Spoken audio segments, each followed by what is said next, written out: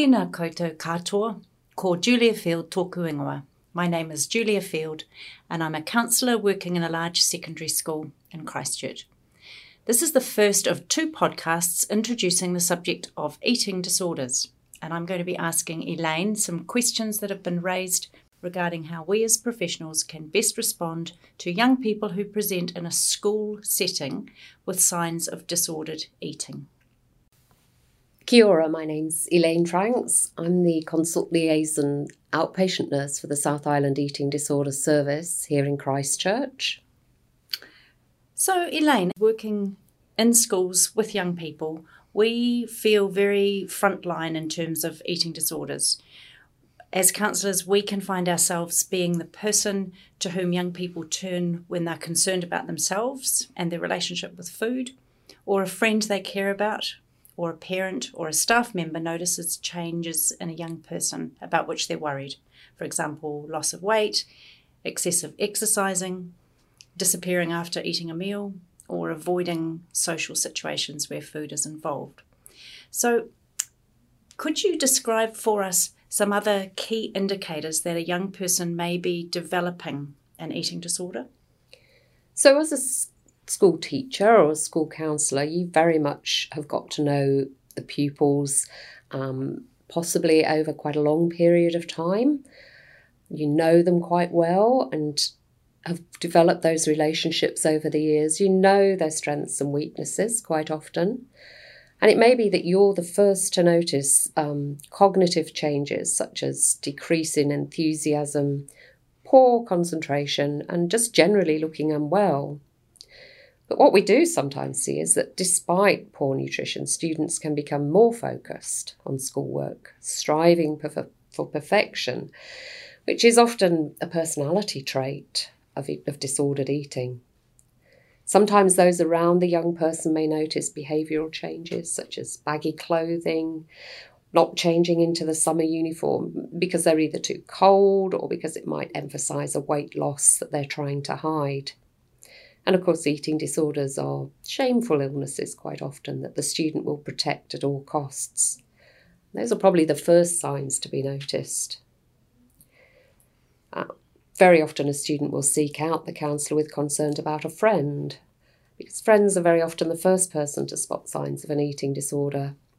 Some of the things they might start to notice are that their friend's skipping meals, that they're losing weight, again they're wearing baggy clothes, their mood's low, they find it difficult to have a conversation, and they often don't want to socialise, especially around food, going out for meals. They might notice increased trips to the bathroom, especially after meals, upping their exercise or looking generally unwell and pale.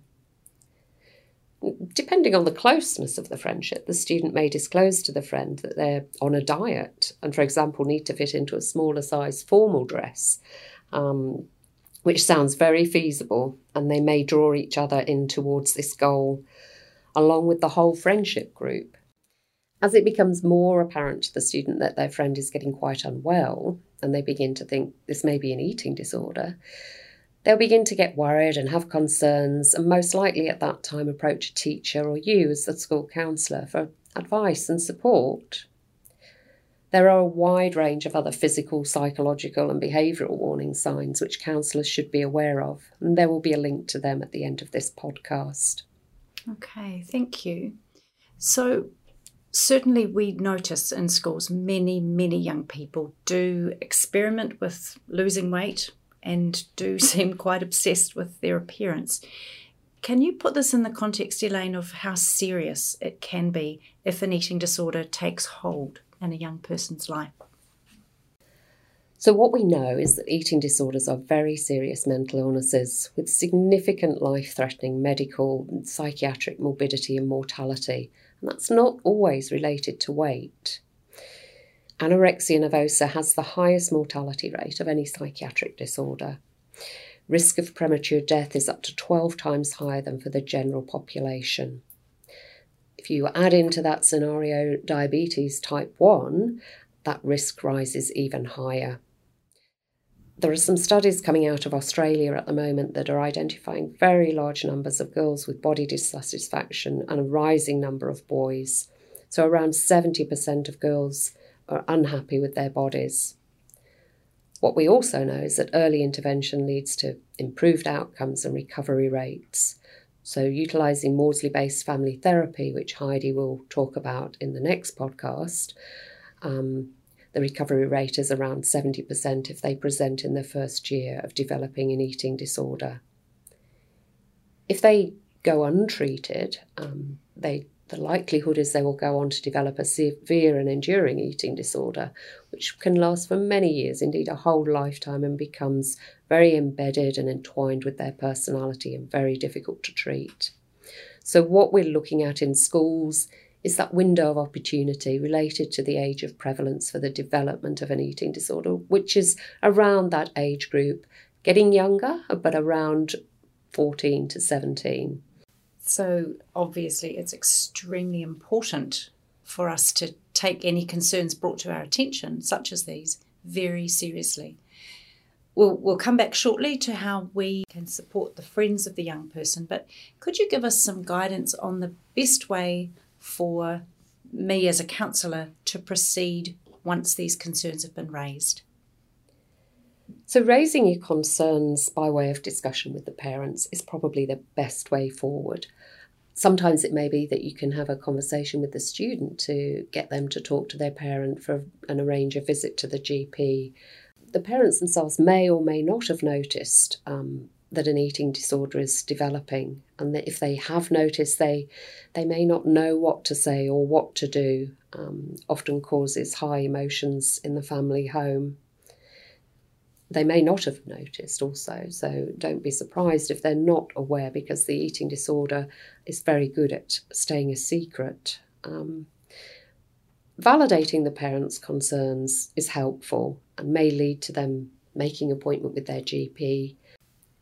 So the pathway to the South Island Eating Disorders Service, or for any treatment, is through the GP, who'll manage the medical concerns in the interim. So we'll continue to manage and monitor their medical stability and their weight. Eventually consent will be sought from our service to the school counsellor, who's an important link during treatment, because they're with the child and they need to know what treatment is being offered and how it's working and what they can do to support it. Occasionally, the parents may need to persist with the referral to our service. The GP may, because of the focus in our society on obesity, if a young person loses a lot of weight but is still within the healthy weight range, the parents may know that there is a big eating disorder problem going on, but the GP may be willing to wait. So we would recommend the parents persist with the referral. And if necessary, call our service for further advice if your concerns become stronger. And maybe also some universities and some other organisations have developed a policy around attendance if they're feeling the child is too unwell to attend to school. And they might need GP clearance, especially around school attendance or participating in sport if they're medically unstable. Okay. So what is the process for referral and then assessment at Princess Margaret Hospital? So initially we would receive, presuming that has gone according to plan, that the parent has taken the child to visit the GP seeing the need for a referral to our service. He will submit the referral through the pathway, which is quite straightforward, and GPs are very aware of it around health pathways. The triage process in the service for young people is based around age, severity and risk. So young people within our service are prioritised because of that window of opportunity and the good chance of recovery at this age. We also know that young people need to be seen more quickly. They can fall off the cliff medically very quickly with nutritional restriction and over-exercise and other behaviours. So again, we look at that window of opportunity for treatment.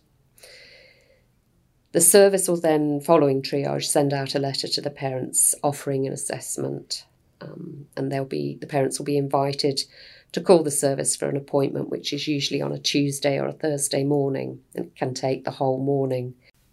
At the time of the assessment, a full physical and psychiatric assessment is carried out. Following this, we will have a multidisciplinary team feedback and a plan for treatment. A possible diagnosis will be made at that time, and usually a first appointment is set with an identified case manager.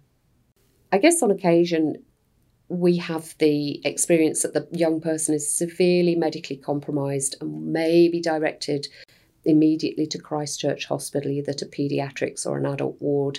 From the age of 15, they would go to an adult ward, and under 15 to the paediatric ward, where they'll be medically stabilised prior to treatment with our service. Sometimes that admission might be required to the inpatient service on C ward, the eating disorders inpatient service. And occasionally, very occasionally, if they're resistive to treatment, we will need to utilise the Mental Health Act to enforce treatment at that time. This must be such a tricky journey for whānau to navigate. Again, thinking of us working in a school context, how do you feel that we can best support whānau who may have seen signs of an eating disorder in their teenager and may be feeling uncertain or fearful about what to say to them, or maybe in limbo as they're awaiting intervention? What we know is that parents are anxious around eating disorders, understandably, because quite often it's a very natural behaviour and instinctual response to feed your child, as a mother especially.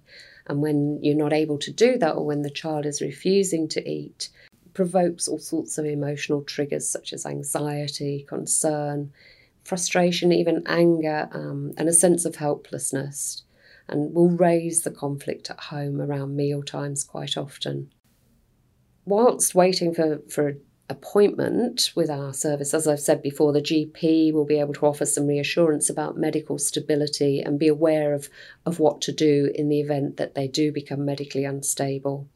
And they will also update us on any changes, especially regarding weight and medical stability. And this is all really well covered for the GPs via the Hospital Health Pathways website. So we would encourage parents to recognise their own powers, which they may not be aware of, around non-negotiables, i.e. eating with the family. It's quite difficult at this age. Some of the patients, some of the children may have individualised from the parents and be feeding themselves and looking after themselves and becoming quite independent at this time. And it's having to take that step back again to be looking after your child and nurturing them. It's just quite difficult, both for the child, the young person, and the parents to have to go back to that stage. But yeah, just some basic non-negotiables are quite useful. So not allowing the child to go to school until they've had their breakfast. And if they're pushing the boundaries by swearing, shouting, behavioural things, then thinking about the consequences you can implement. So, reducing social activities at the weekend. But the parents really need to align themselves to this being a serious illness compared to a physical illness of such high severity. So I've noticed at school that often it's the friends around the young person with the eating disorder who are also quite affected, sometimes by way of taking a sense of responsibility onto themselves for their friend eating, or actually themselves being influenced by or even triggered by their friend's eating disorder. Yes. Friends may also voice concerns to you about themselves at this time, that they find it really triggering from their own weight and shape thoughts. And are they going to get into that dress? And should they be exercising more, skipping meals and going on a diet as well? So within the boundaries of your confidentiality with that friend, it's really important to emphasise that they're not their friend's counsellor, they're not their doctor or their parent, and they need to be aware of their own personal boundaries. Keeping focused on just being a good friend, so hanging out together, sharing good times, with perhaps not a focus on weight and shape talk. They need to probably tell their friend that they are concerned about them and encourage them to seek and get some professional help. But if they're feeling triggered themselves by the eating disorder behaviours, they might also need permission from the counsellor to distance themselves in order to just protect themselves. The counsellor might find it useful at this time to describe and reinforce the friendship role, which would include doing their best not to talk about diets, food or body shape and weight, not trying to become, as I say, the food police, and themselves maintaining their own normal eating habits and enjoying food, looking after themselves in those ways of maintaining usual hobbies and interests, and just hanging out with all their friends in the usual ways. Some of the best ways for them to take care of themselves are for them to keep eating themselves and maintain their own sense of self and take care of themselves. And speaking with their parents, maybe if they're feeling troubled. So social media, of course, the pervasive presence and use of social media with our young people does seem incredibly influential in this space. What role does social media have for young people and eating disorders? And what would your guidance be around how we navigate this usefully with our clients? So it certainly is a big age of social media and platforms. And I guess social media platforms such as Facebook, Instagram, Tumblr are really widely used by high school students, both in positive and negative ways. On the positive side, such as we know, they can be used to reconnect and share happy memories. But on the more negative side, for someone with disordered eating, they can emphasise perceived weight and shape issues. And again, I'd go back to the formal times when posting selfies of themselves in formal wear. At this time, receiving likes or not receiving likes can be seen by the person as a really negative response by friends, and confirm that their worst fears of possibly being overweight. Diets, exercise and other unhelpful tips are often shared, and as already discussed, diets can and really do trigger eating disorders. Also, what we know is that for ourselves, some internet sites give realistic and correct information about many health topics and can be used to increase knowledge in really useful ways. And validated sites should be recommended to give realistic and truthful information, whereas the more dubious sites should be discouraged. So there will be some links to some websites that are useful for this at the end of the podcast. So it's really useful for counsellors at this stage to ascertain by listening and clarifying what knowledge the students already sought. You might find they've gathered information from viable sources, giving correct nutritional and healthy behaviours. However, the information may not be appropriate or correct. Fake news, we're all thinking of fake news, such as good and bad foods, can increase fixation on total food group reduction or elimination, such as the fats and carbohydrates, and should be corrected with more appropriate nutritional advice. So historically, there have been lots of surveys and studies on the impact of eating disorders via magazines and TV, but relatively few on social media. There are more coming out, and a really good recent study coming out of Australia identified that a greater number of social media accounts was associated with higher disordered eating scores for both behaviours and cognitions. Snapchat, Tumblr, Facebook and Instagram were highlighted for an increased prevalence of over-evaluation of weight and shape. So the study showed that pro-anorexia sites were likely to be particularly unhelpful in the giving out of information regarding how to achieve weight loss, how to hide missed periods from your parents and friends, how to vomit better, how to suppress your hunger pangs. Those are just a few. Some students were also visiting recovery websites at the same time. There was ambivalence in their thoughts. Those visiting the pro-anorexia type sites reported feeling understood and not judged, but at the same time, these colluded with the ongoing weight loss and behaviours. And there's no doubt that the students will share this information with others at times, but remembering that it is a shameful and secretive disorder, so in some cases they won't be sharing at all. And obviously the suggestions are that we discourage visits to these sites, but at the same time being non-judgmental for what's become a part of their illness and will be addressed in treatment. So using those listening, reflecting and clarifying in a non-judgmental way, it will become clearer will become clearer what the student has access, and then to be mindful not to give information around other behaviours that they haven't accessed or assume that they know. But for example, if they disclose they're purging by vomiting, it would be useful to give some limited psychoeducation around dental care. So what we know is that people that purge by vomiting, if they brush their teeth straight after vomiting, they will suffer dental problems because they're brushing gastric acid into their teeth. So we would advise to leave for half an hour, rinse their mouth out with warm water. So those very basic things that you can address, but being really careful not to give information or discuss inadvertently about other methods they may not have yet gained information on around weight loss, such as enemas or diet pills. Thank you so much, Elaine. You've really emphasised how we as counsellors working in schools, along with our colleagues, can be alert to and know how to respond appropriately to concerns around a young person and their relationship with food.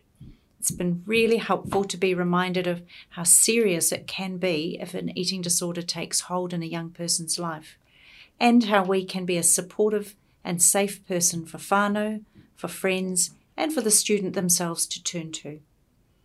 A reminder to those listening that references Elaine has made are found on the Leading Lights website. The second of these 2 podcasts will be focusing on current best practice in treating eating disorders, including how we in the counselling profession can tautoko and support this.